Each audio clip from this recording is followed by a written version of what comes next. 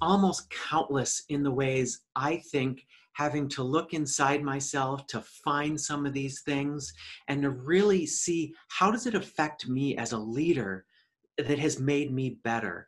And there are a number of different areas.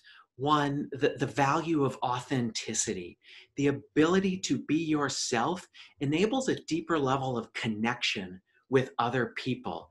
And I tell a story about Captain Olivia Stellick, who is an Army physical therapist. Now, she transitioned and then almost immediately deployed to Afghanistan. And she had soldiers telling her not only did they love her as a physical therapist, but they would tell her things that they would never told her before she transitioned. And she was able to use what they told her because they connected with her at that authentic level to help get them back to the battlefield faster. And so that authenticity that enables connection is really valuable to a leader in the military to be able to enhance unit effectiveness, not just yourself.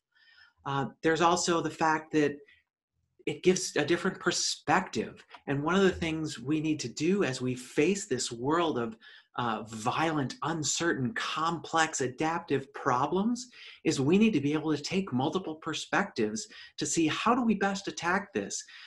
It's not just a simple solution that I can break down into parts.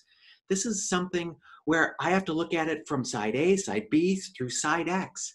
And if I'm able to shift my perspective and see it from multiple ways, that's value added. And let me tell you, transition for people is about seeing things from different perspectives. I would guess that just about anyone would have examples of how they see things differently.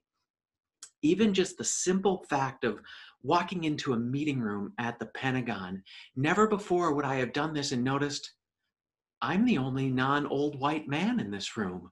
And seeing things that you may not have in another way. And those are just a few of the ways in which I think transition has made me a better and more effective leader within the military and in general. Never miss a single podcast by signing up for our newsletter at myfeminineheart.com.